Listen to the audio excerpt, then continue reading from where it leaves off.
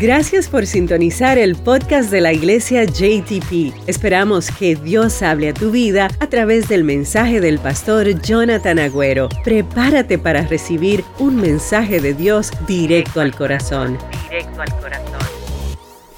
Hoy vamos a comenzar una serie de 2 o 3 semanas tituladas Más que Bendecidos.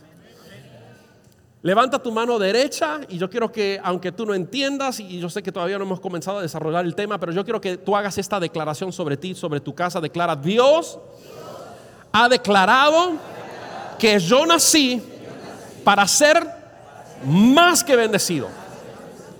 Amén. No sé si lo crees, pero vamos a trabajar en eso ahora, ¿ok? Por eso es que estamos aquí hoy. Uno quizás puede preguntarse, ¿cómo es que Dios me quiere más que bendecido? ¿No es suficiente ser bendecido? Está válida la pregunta, ¿verdad? ¿Cuál es la diferencia entre ser bendecido y ser más que bendecido? Pues yo le explico. ¿A cuánto le gustan pescar? Aquí está mi tío le encanta pescar. Tuvo de cumpleaños este lunes, ¿verdad? A mi tío le encanta pescar. Vamos a decir que voy con mi tío a pescar y agarramos 5 peces. ¿Ok? Eso es, estoy bendecido. Pero si agarramos 50, ¿estamos qué? Iglesia, ayúdeme. Más que bendecido. Y no quiero referirme y no quiero que usted piense solamente en cosas materiales, porque esto transciende las cosas materiales, ¿ok? Las cosas materiales están incluidas porque Dios nos quiere bendecir y prosperar económicamente. Pero eso no es el todo de las cosas. Eso no es el todo de la vida. ¿Cuántos dicen amén? Entonces, quiero que entiendas algo, y esto es algo que vamos a desarrollar en estas 3 semanas. Es que Dios nos bendice para que seamos una bendición para otros. Yo quiero que tú busques a alguien cerca de ti y le digas esto. Dile: Dios te bendice para que tú seas una bendición para otras personas. Siempre hay un porqué. Dios no te bendice solamente porque te quiere bendecir. Dios nos bendice con un propósito, y ese propósito es poder bendecir a otras personas. Vamos a ir a la Biblia, Isaías capítulo 25, versículo número 1, y voy a leer la Nueva Versión Internacional. Isaías 25, 1, dice el profeta: Señor, tú eres mi Dios, te exaltaré y alabaré tu nombre porque has hecho maravillas. Eso es lo que acabamos de hacer aquí con los testimonios, ¿o no? Dios ha hecho maravillas, alabamos su nombre y le exaltamos. Y luego él dice: desde tiempos antiguos tus planes son fieles y seguros. ¿Cómo son los planes de Dios, iglesia? Fieles y seguros. This side over here, God said. Por aquí, este lado. ¿Cómo son los planes del Señor, iglesia? Son fieles y seguros. No solo que Dios tiene planes para tu vida, no solo que Dios, antes de crearte y ponerte y darte forma y poner cada huesito en su lugar cuando estabas en el vientre de tu madre, ya tenía planes, sino que esos planes son fieles y son seguros. ¿Cuántos dicen amén? Yo le doy infinitas gracias a Dios que Él tiene un plan para mí, que Él tiene un plan para sus hijos. El hecho de que quizás no estés caminando en ese plan es otra cosa, pero hoy creo que, y en estas 3 semanas, Dios nos va a hablar para poder estar en la perfecta voluntad de Dios, porque cuando tú te alineas al plan de Dios, las cosas comienzan a fluir. Y comienzas a ver milagros, y comienzas a ver provisión, y comienzas a ver cómo Dios te bendice a ti, y de lo que Dios te bendice tú puedes bendecir a otras personas. Hace tiempo se me acercó una persona y me dijo: pastor, estoy diezmando, pero sigo endeudado. Esto no funciona.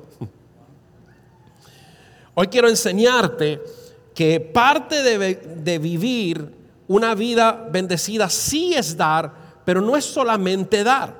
Y quiero usar un ejemplo. ¿Cuántos de ustedes se arreglaron antes de venir aquí, verdad? Tienen su rutina, ¿verdad? Cuando uno se arregla para salir por las puertas, uno se peina, uno se lava los dientes, se pone desodorante.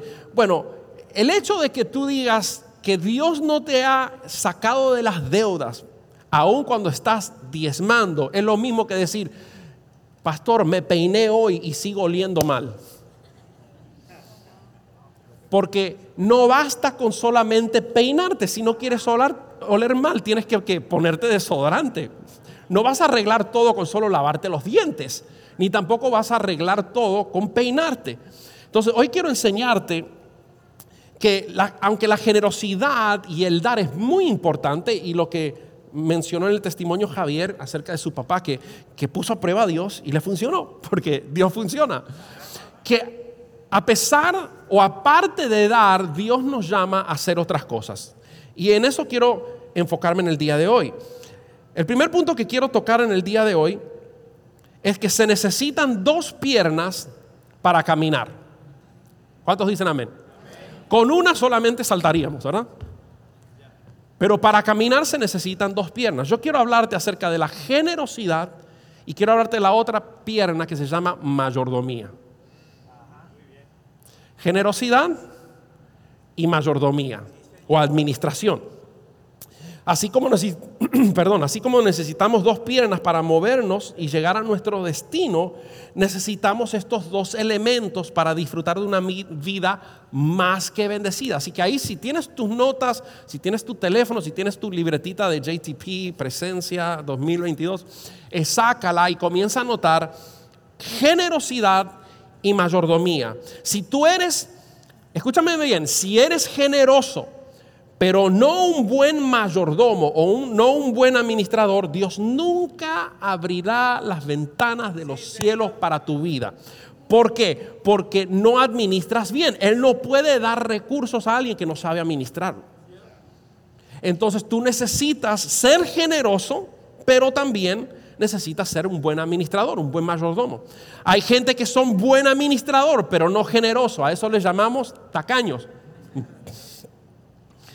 ¿Por qué piensas que Dios te va a bendecir si no eres generoso? El propósito de Dios es hacer llegar los recursos a la gente que los necesita. Yo quiero que usted se imagine esto, ¿ok?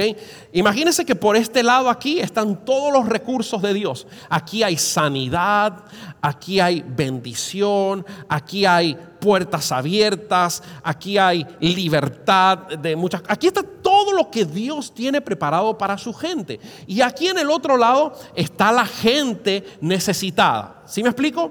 Aquí está la gente que está necesitando de la sanidad. Aquí está gente que está necesitando salir de esa atadura. Aquí está gente que está necesitando todo lo que está ahí. Adivine qué está en el medio. Alguien. Gracias. Tú y yo estamos en el medio. Nosotros somos los que Dios usa para hacer que la gente necesitada puedan conseguir lo que está aquí ya preparado y otorgado por Dios.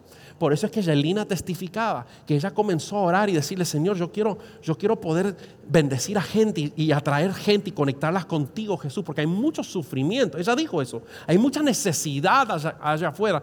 No hay que ser no hay que tener los ojos bien pelados para ver la necesidad que hay allá afuera.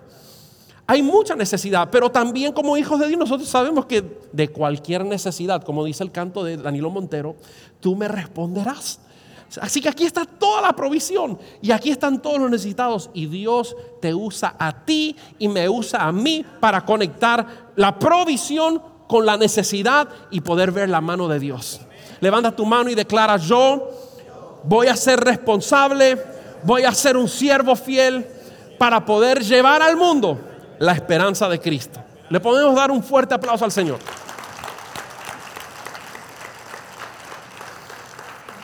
¿Qué hace Dios? Él te bendice para que envíes sus recursos a los necesitados. Y ojo, si no lo haces, Dios buscará otro.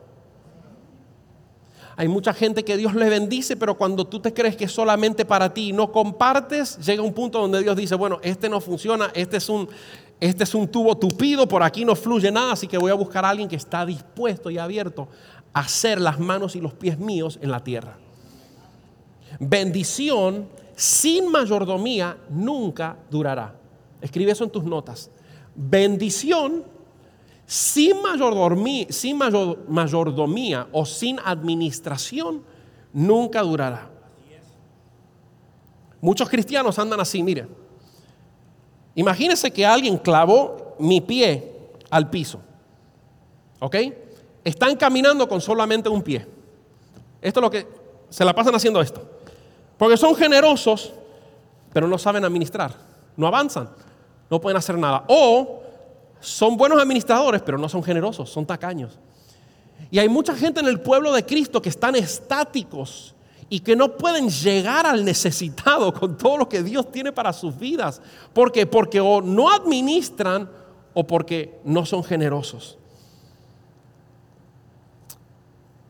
Y esto no es nada nuevo lo que le estoy hablando. Quiero mostrarle a la luz de la palabra de Dios cómo comenzó todo esto.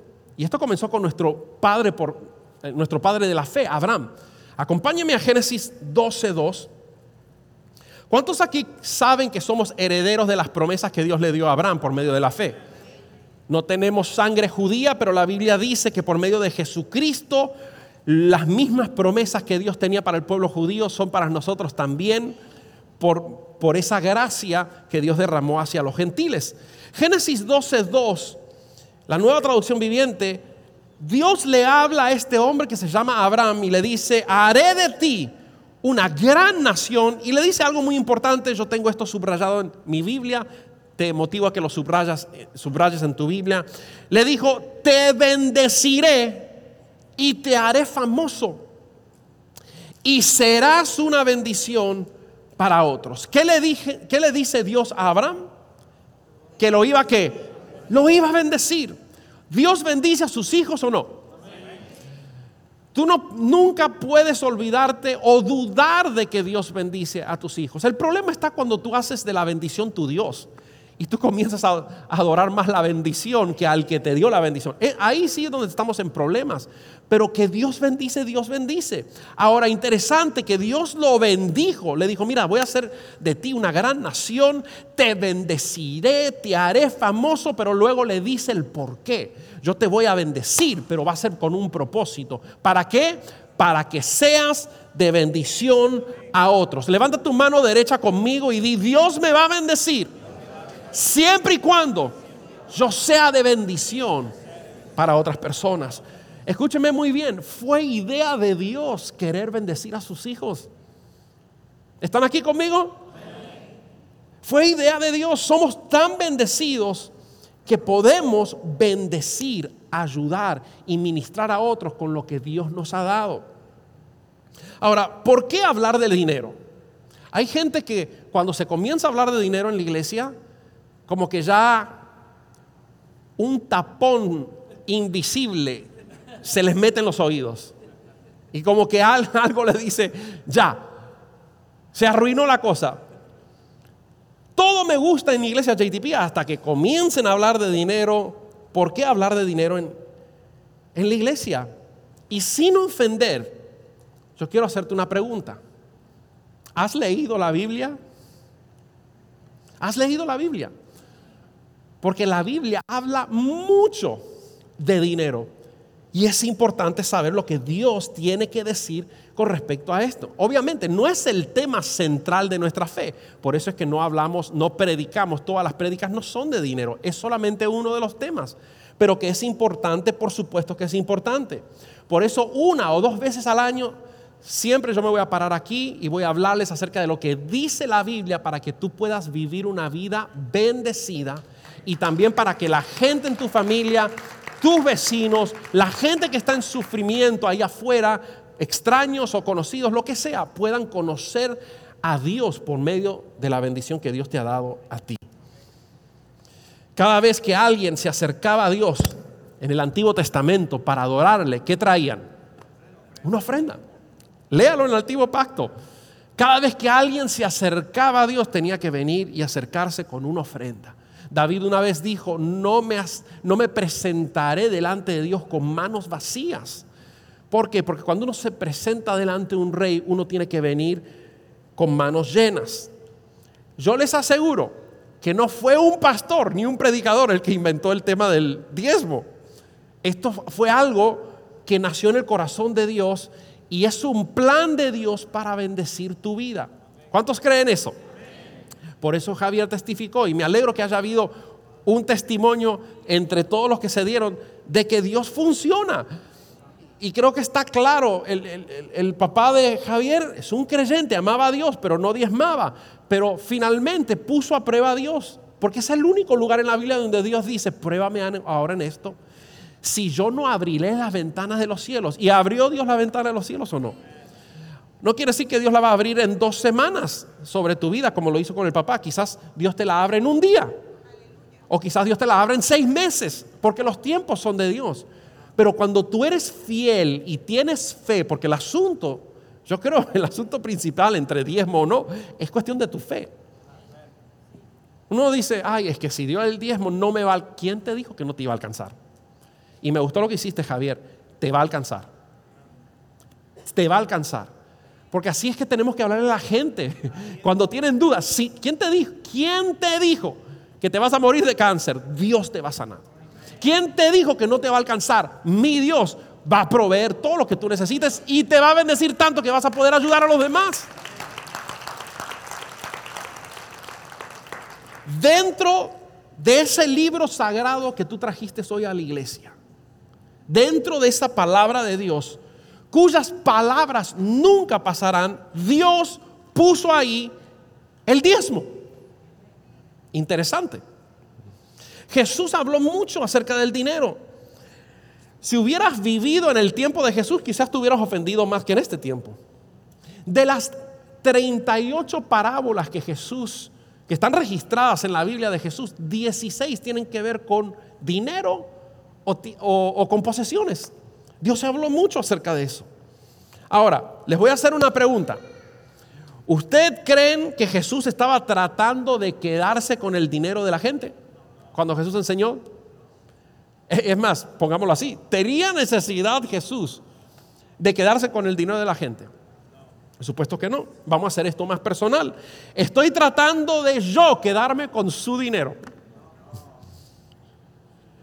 Y yo nunca quiero ser rudo, no me gusta ofender, mucho menos herir a nadie, pero sí me gusta a veces hablar claro y directo, porque creo que esa es la mejor manera, ¿verdad?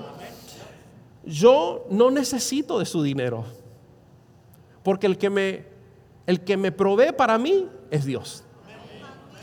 Y quizás usted dice, bueno, sí, pero usted necesita el dinero para edificar la iglesia. Incorrecto también. Es el dinero de Dios lo que se necesita para edificar la iglesia. Porque si tú no lo das, Dios va a levantar a otra persona que lo dé. ¿O no? El que edifica la iglesia no eres tú, ni soy yo, sino Dios. Dios es el que edifica la iglesia.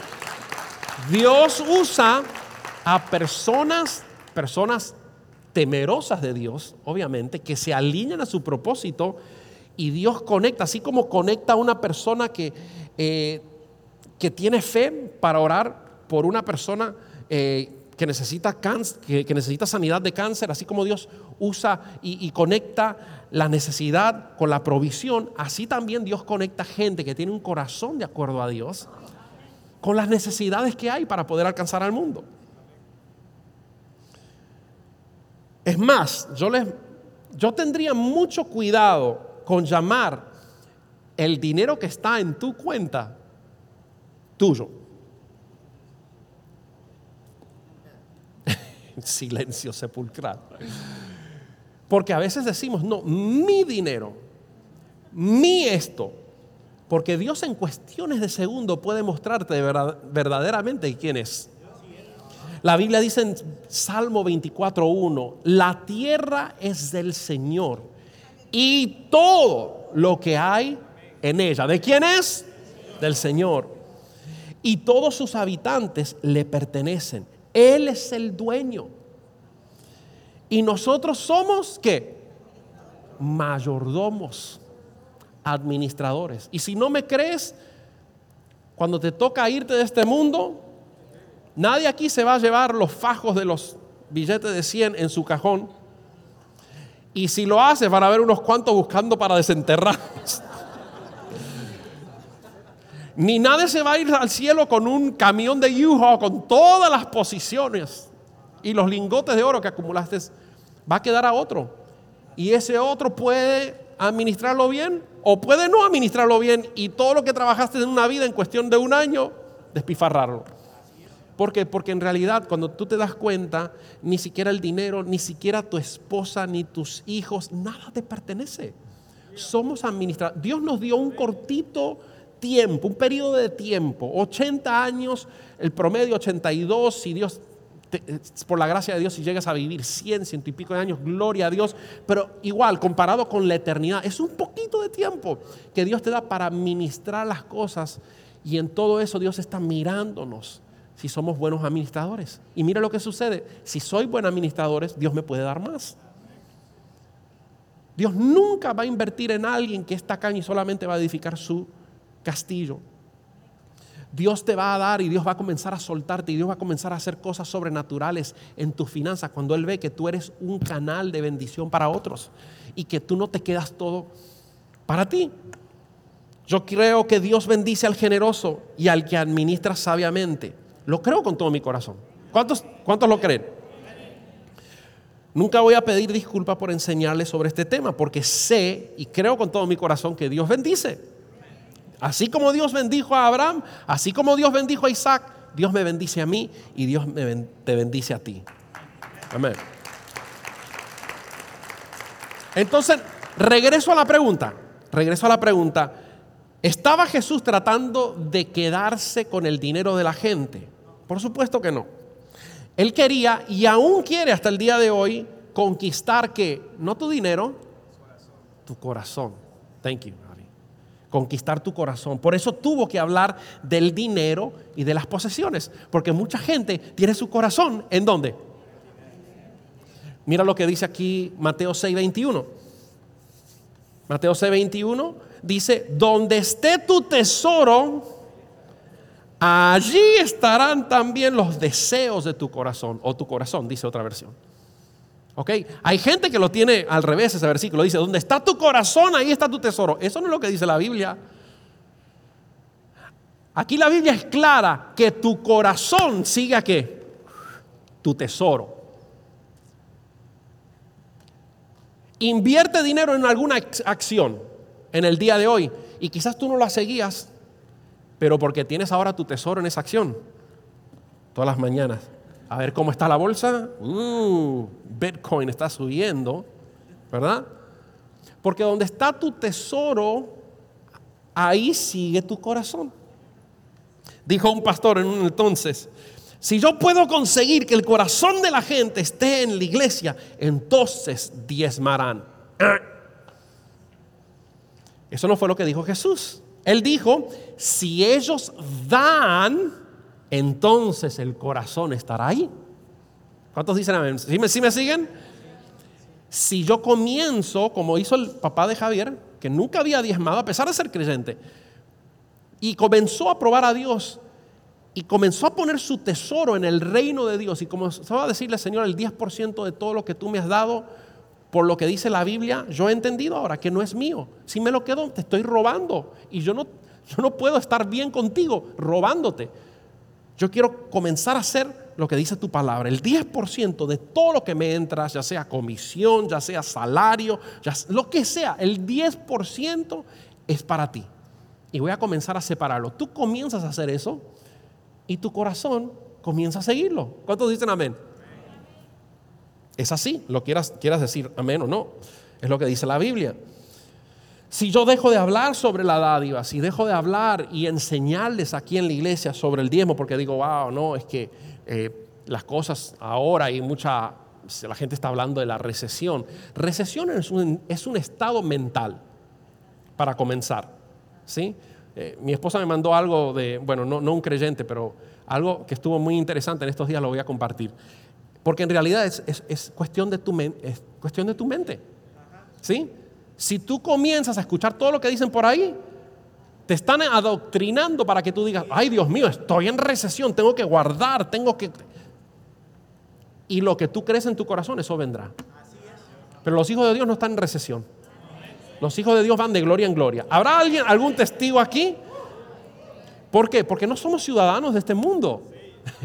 Somos ciudadanos ¿de dónde? Del cielo. Lee la Biblia, lo dice.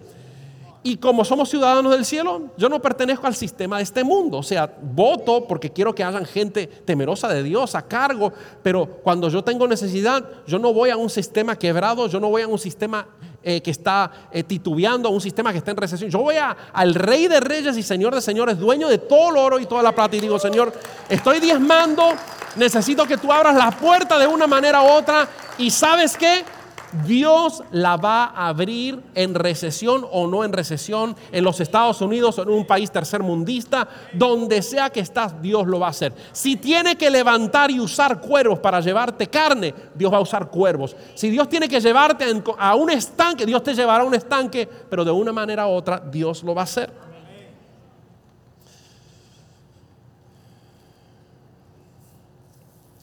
Último punto. Dios le habló a Abraham y le dijo: te voy a bendecir, como Dios te ha dicho a ti.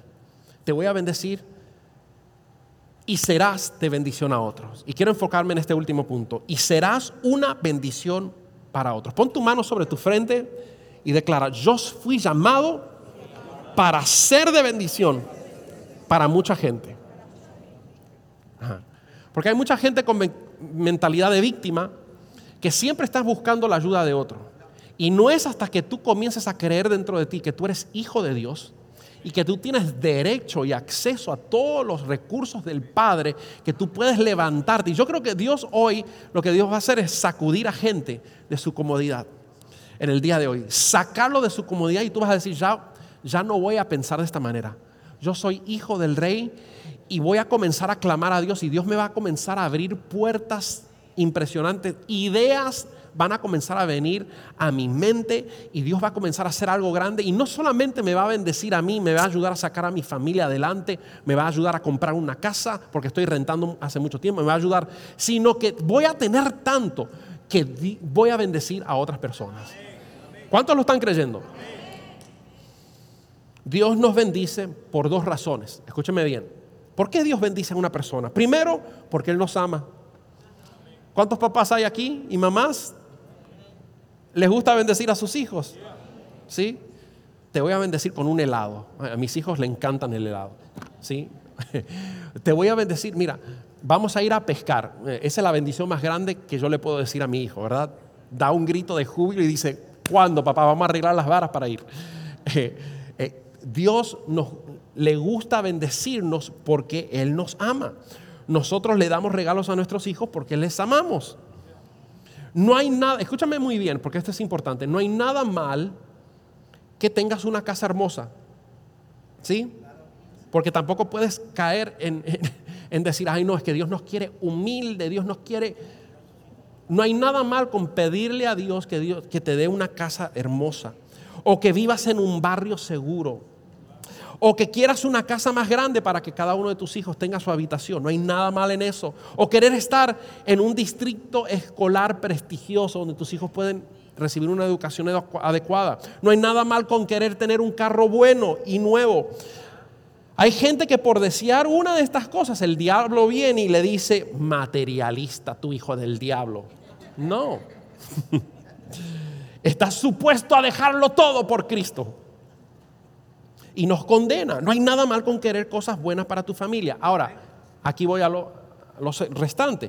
Pero nunca puedes olvidarte de que Él nos bendice para hacer bendición para otros.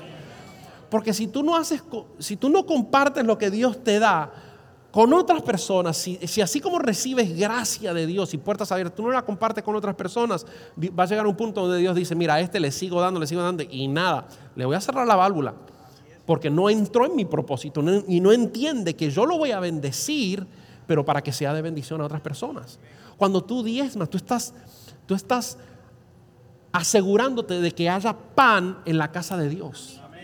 Que haya palabra en la casa de Dios. Que podamos usar la iglesia y los medios para llegar a más personas, para tener más viajes misioneros como tuvimos ahora el mes pasado, para que podamos usar los medios y contratar más gente y para poder llegarle a mayor cantidad de personas, ¿verdad? Esa es una manera no solamente de ser obediente, porque el diezmo es cuestión de obediencia, ¿sí?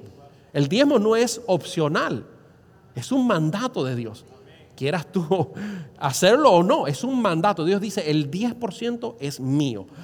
Si lo das, pues estás en obediencia y Dios abrirá las ventanas del cielo. Si no, estás abriendo las puertas para que maldición llegue a tu casa, lo dice la Biblia. Entonces es importante entender que cuando yo le doy a Dios, Él me va a comenzar a dar a mí. ¿Sí? ¿Cuántos saben que las matemáticas del reino de Dios y del reino de los cielos no son como las matemáticas de aquí? Hay mucha gente que se traba en esto, ¿sí? Y esto nos pasa a la gente como tú y yo, que no hemos nacido de nuevo, Javi, ¿verdad? Porque Javier es ingeniero, yo me gradué de contador y somos bien cuadrados los que trabajamos con números. Y decimos, bueno, si yo tengo 100% y doy 10%, me quedo con 90%, tengo menos. En el reino del Señor tienes más. Tienes más, porque tienes 90% más todo acceso a todo lo que tiene tu Padre. ¿O no? Pero es cuestión de revelación. Ahí viene este mes, no sé si vas a cubrir tu mortgage, no sé si se apretó la cosa, comenzaron las clases, hay que comprar los útiles para los niños, está el campamento, hay gente que usa el diezmo para pagarle el campamento. La semana pasada tuvimos la semana más baja de todo el año como prueba. Y entonces uno no se da cuenta que el diezmo es una cosa y el diezmo es lo que me asegura de que siempre, papá, tenga ventanas abiertas, tenga acceso a todo lo que Dios tiene para mí, para que pueda seguir siendo bendecido y también pueda ser de bendición a otras personas. Denle un aplauso fuerte al Señor. Nunca olvides que Él nos bendice para ser de bendición a las demás personas. A nivel personal como individuo, ¿sí? Dios te bendice a ti y yo puedo ayudar a un vecino. Y yo puedo ayudar a alguien que no tiene que comer, ¿sí? Pero también a nivel congregacional, con tus diezmos y ofrendas, ayudando a que podamos alcanzar a más personas. Abre tu Biblia a Mateo 24. Mateo capítulo 24. Perdón.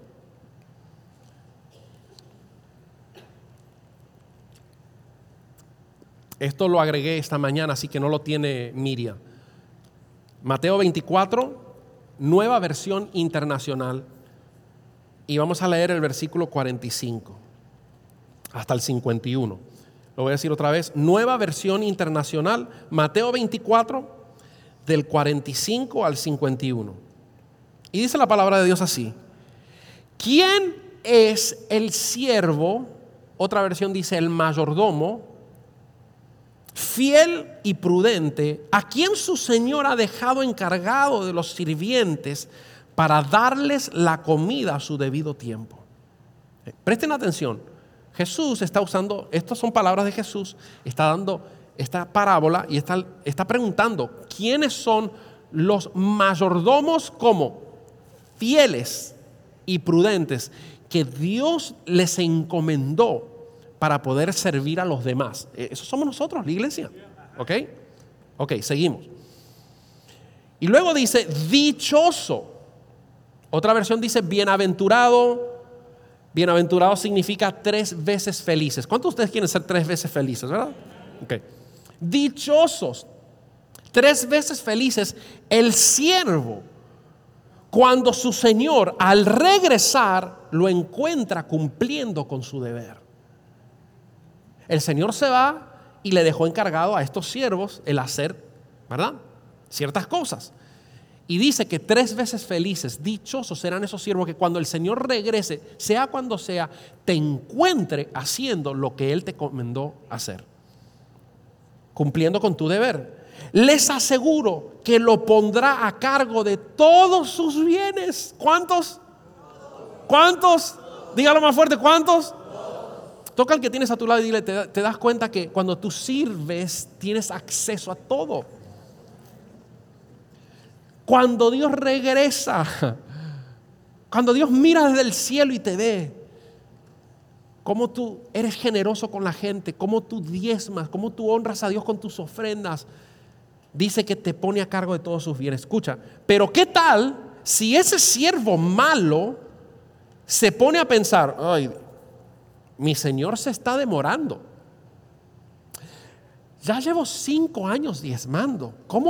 Qué bien me vendría ese dinerito extra. mi señor se está demorando. Y luego comienza a golpear a sus compañeros. ¿Qué estaba supuesto a hacer este siervo? Cuidar, ayudar, usar los recursos que su amo le dio para poder ayudarlo. Pero si en vez de eso lo comienza a golpear y a comer y a beber con los borrachos, quiere decir, eso es símbolo de desperdiciar lo que Dios le da y no usarlo para cosas del reino, no poner el reino en primer lugar. El día en que el siervo menos lo espere y a la hora menos pensada, el Señor volverá. Lo castigará severamente y le impondrá la condena que reciben los hipócritas. Y habrá llanto y rechinar de dientes. Fuerte, ¿eh? Yo no sé usted, pero yo quiero ser... Dios me da dos opciones. Dios me dice, mira, sé generoso conmigo y con la gente. Y tienes acceso a todo lo que yo tengo. Esa es una opción.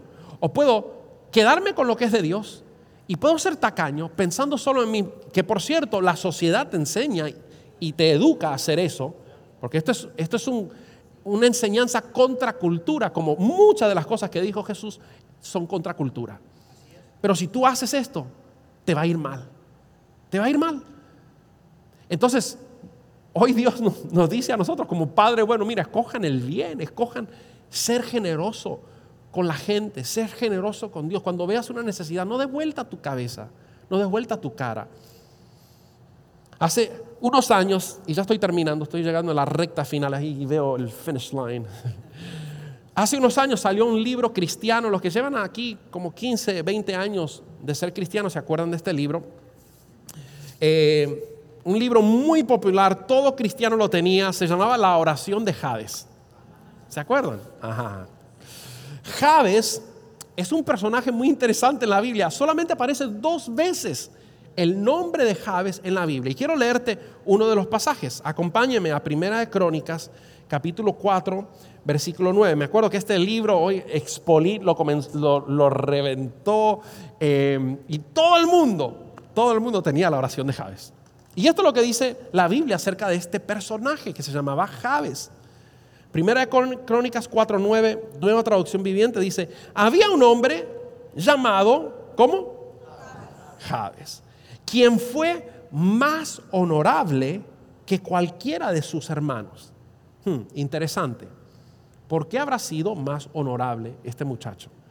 Dice que su madre le puso por nombre Jabes porque su nacimiento le causó mucho dolor. Es más, Jabes significa dolor, angustia. Eso es lo que significa la palabra Jabes.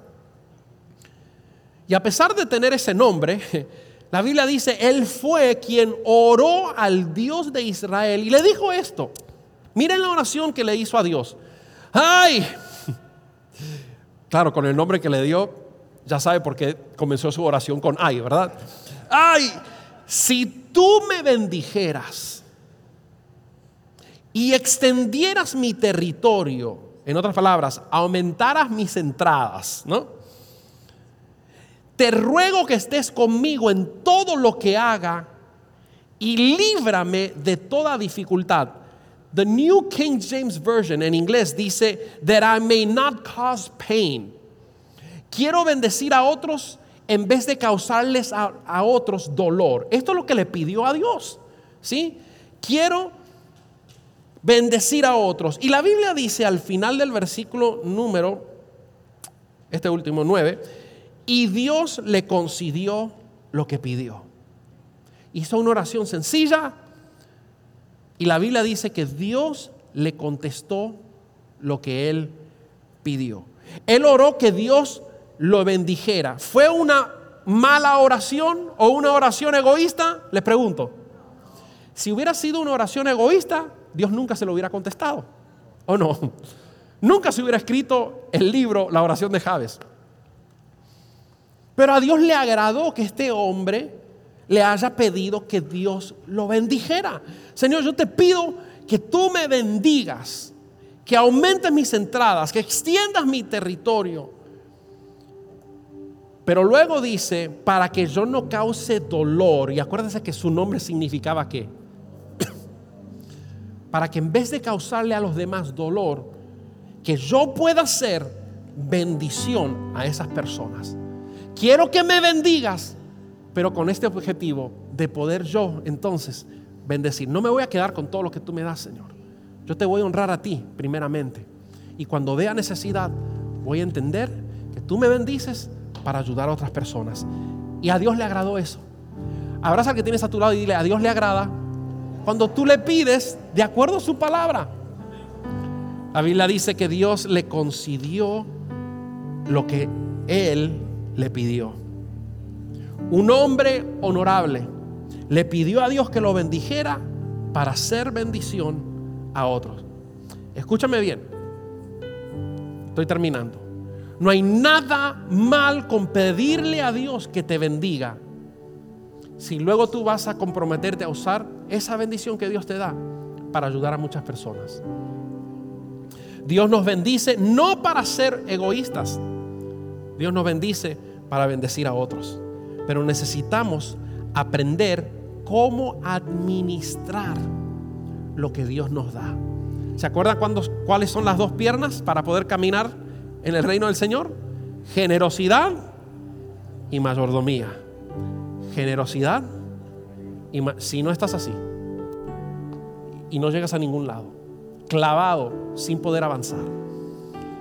Pero cuando tú honras a Dios y tú le pides a Dios y eres bendecido, pero también sabes administrar y entiendes que todo lo que Dios te ha dado, y tú te recuerdas cómo llegaste a este país y lo que Dios ha hecho en tu vida.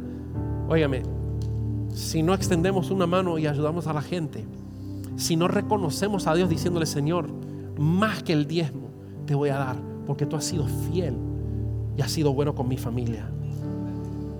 Ojo, estamos viviendo tiempos donde lo único que nos va a sostener a nosotros y a nuestra familia en este tiempo, con todas las cosas que estamos viendo en el mundo, el único que te sostiene, mi amigo, es Dios. Por medio de tu generosidad y por medio de tu mayordomía. No puedes dejar de dar. Escúchame bien, como pastor de esta iglesia, tú me puedes oír o puedes decidir no oírme. Pero no obstante, no puedes en este tiempo dejar de dar. ¿Por qué? Porque en nuestra humanidad decimos: ay no, es que mira lo que están diciendo en las noticias. Y ahí comenzamos a ver como si nosotros dependiéramos de este sistema. Y ahí es donde a veces nos falla la fe y tenemos vista corta y no sabemos que dependemos de alguien que está ahí en control de todo. Sus recursos nunca se agotan. Él nunca está en crisis. ¿Sí? Dios nunca tuvo que pedirle a la Reserva Nacional porque estaba corto.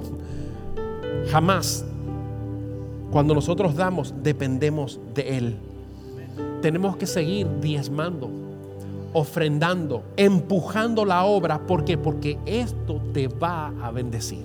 Como testificó Javier de su papá hoy, eso va a hacer que los cielos se abran y tengas acceso al divino.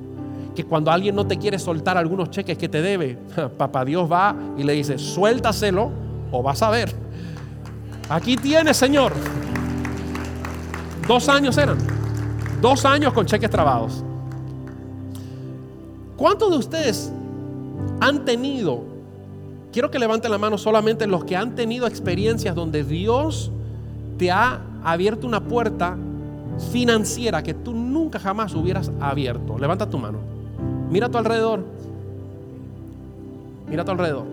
Funciona manos y pies. ¿Funciona o no funciona? Y aunque lo hayas visto en el pasado, no dejes de creer, porque Dios nos insta a que seamos fieles. Tú puedes haber visto la gloria de Dios hace 10 años, pero por falta de fe y falta de comunión con Dios, quizás estás en un tiempo en tu vida donde ya estás viendo más humanamente, estás viendo más la necesidad y lo que hablan ahí en las noticias, en vez de ver el poder de tu Dios. ¿Se acuerdan cuando usé las tapitas y me tapé los ojos? Hay gente que está así, viendo solamente lo que dicen las noticias. Recesión, recesión, recesión. La cosa se va a poner mala. Ay, Dios mío, no puedo comprar casa. Los intereses están subiendo. Ay. En vez de ver el poder de Dios. Del Señor es la tierra Y en la tierra están la casa que tú necesitas, ¿o no? ¿De quién es? Del Señor. Lo único que tienes que hacer es ir al Señor. Tan sencillo como es, y decir: Señor, como Jabes hizo, te pido que me bendigas. Ayúdame. Quiero un lugar digno.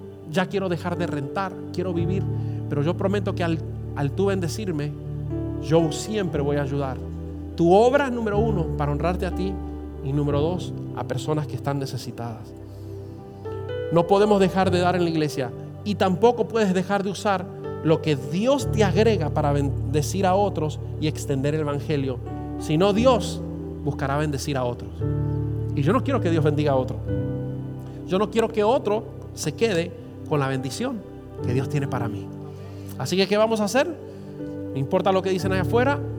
Yo dependo de Dios, ¿sí? La palabra máxima, porque hoy en CNN un día no estará. ¿Sí? Sí, va a llegar un tiempo donde no existirá televisión ni nada, pero su palabra, ¿qué dice la Biblia? Su palabra permanecerá. Los cielos y todo lo que tú ves estable hoy un día no estará, pero su palabra. Si hay algo en este mundo que tú puedes poner tu total confianza y saber que Dios lo va a hacer porque Él es fiel y verdadero, es esto: la palabra de Dios.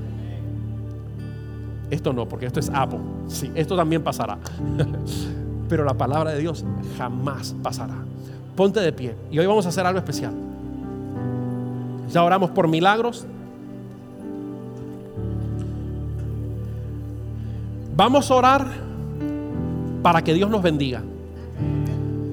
Hoy vamos a hacer Jabes modernos. ¿Sí? Jabes no tiene nada que tú no tengas. Es más, seguramente que tu nombre es mucho más bonito que el nombre de Jabes. Ya tienes una ventaja. Jonathan significa Dios da, regalo de Dios. Mucho más bonito que dolor y angustia, ¿verdad? Tu nombre quizás significa algo mucho mejor. Ya tenemos una ventaja. Hoy vamos a orar para que Dios nos bendiga. Pero tú tienes que entender esto: que Dios nunca va a tirar vino nuevo en una tinaja o en un cuero que está viejo, porque se va a rajar y se va a desperdiciar nada. Él tiene que saber que el vino nuevo de Dios está dentro de ti y que tú estás convencido de que Dios te llamó para ser de bendición a otras personas. Por tus venas tiene que correr lo mismo que estaba hablando Yelina, que ya comenzó a pedirle: Señor, yo quiero que tú me des influencia para poder hablarle a la gente de ti, para que la gente no tenga que morir desesperanzada, no tenga que estar inyectándote cosas para sentir algo porque no te sienten a ti, o que tengan que querer matarse y acabar con su vida porque no tienen esperanza. Señor, envíame, ayúdame. ¿Y qué hizo Dios? Dios la conectó con una persona necesitada. Cuando Dios ve en tu corazón que tú lo que quieres es ayudar y que quieres servir y que quieres bendecir, Dios no tiene problema en hacerte multibillonario, siempre y cuando tú sabes que lo que Dios te dio es para compartir y es para bendecir a otros. La Biblia dice que la iglesia primitiva no tenía necesidad de nada. Compartían todos, ¿sí? Si alguien tenía una necesidad, iban y suplían la necesidad, y no había necesidad en medio de ellos. ¿Por qué? Porque se amaban lo suficiente para entender que si yo tengo de más, yo puedo ayudarte a ti para que tú tengas. ¿Cuántos dicen amén? Antes de hacer esa oración, yo quiero hoy preguntar si hay alguien aquí que nunca le ha abierto su corazón a Jesús, el Rey de la vida. Si hay alguien aquí que nunca ha hecho la oración de salvación, la Biblia dice que la salvación es un regalo de Dios. No es portándote bien que tú vas a tener acceso al cielo. No sé quién te vendió esa mentira, pero no está en la Biblia. No es siendo un buen ciudadano: ay, yo no le hago mal a nadie, Dios me va a dejar entrar en el cielo. No, el único que entra en el cielo, el único que tiene vida eterna, es el que recibe en su corazón a Jesús y le dice: Señor, sé el Rey de mi vida, gobierna mi vida. Y el que va delante de Dios diciendo: admito que soy pecador y acepto lo que tú hiciste en la cruz, y pido que hoy con esa sangre tú limpies todos mis pecados. Cuando tú haces esa oración e invitas a Jesús en tu corazón, recibes vida eterna y salvación. ¿Habrá alguien hoy aquí que quisiera hacer esa oración conmigo? Levanta tu mano ahí donde estás. Qué bueno, Dios te bendiga. Buenísimo. Primera vez que viene y acepta a Jesús. Gloria a Dios. ¿Alguien más? ¿Alguien más aquí? Eso es lo que está escrito aquí en este libro. Jesús vino para bendecirnos, para darnos, para agregarnos. Y después nosotros como hijos de Dios debemos hacer lo mismo con la gente que no le conocen. ¿Habrá alguien hoy aquí, alguien más que quisiera decir: Señor, abro mi corazón a ti? Levanta, and don't be ashamed, y no tengas vergüenza, porque lo que Dios ofrece es demasiado bueno. Dios te bendiga. Qué bueno, tenemos 2 personas. ¿Alguien más? Último llamado. Esto es demasiado bueno para tener que rogar. La vida eterna, Dios mío. Hay gente que hace lo que sea. Dios te bendiga. Qué bueno. Hay gente que hace lo que sea por extenderse 5 años más en esta vida. Imagínese la vida eterna. Nunca morir. Wow. 3 personas. Buenísimo. Voy a pedir que toda la iglesia cierre los ojos, y las personas que levantaron la mano juntamente con todos los demás, vamos a acompañar a estas personas lindas que hoy están tomando esta decisión que les va a cambiar la vida. Jesús a partir de hoy va a entrar a vivir dentro de ellos por medio del Espíritu Santo. Eso es algo, Dios viviendo dentro de ti, es algo impresionante. Digamos juntos: Señor Jesús, en esta mañana te acepto públicamente como mi Señor y Salvador. Yo admito que soy pecador, he fallado y he fallado mucho, pero hoy voy a ti para que tu sangre me limpie de todo pecado. Yo te acepto como mi Señor y mi único Salvador, y prometo comenzar a vivir de acuerdo a tu palabra a partir de este día. Dame la fortaleza para ser fiel y agradarte a ti todos los días de mi vida. En el nombre de Jesús. Amén y amén. Vamos a celebrar a estas vidas.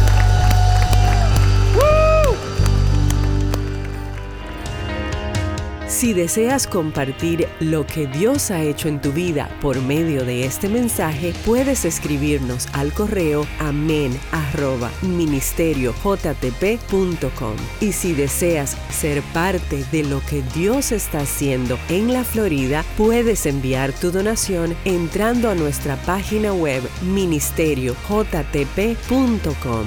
Y te esperamos en el próximo episodio del podcast de la Iglesia Jesucristo el Todopoderoso.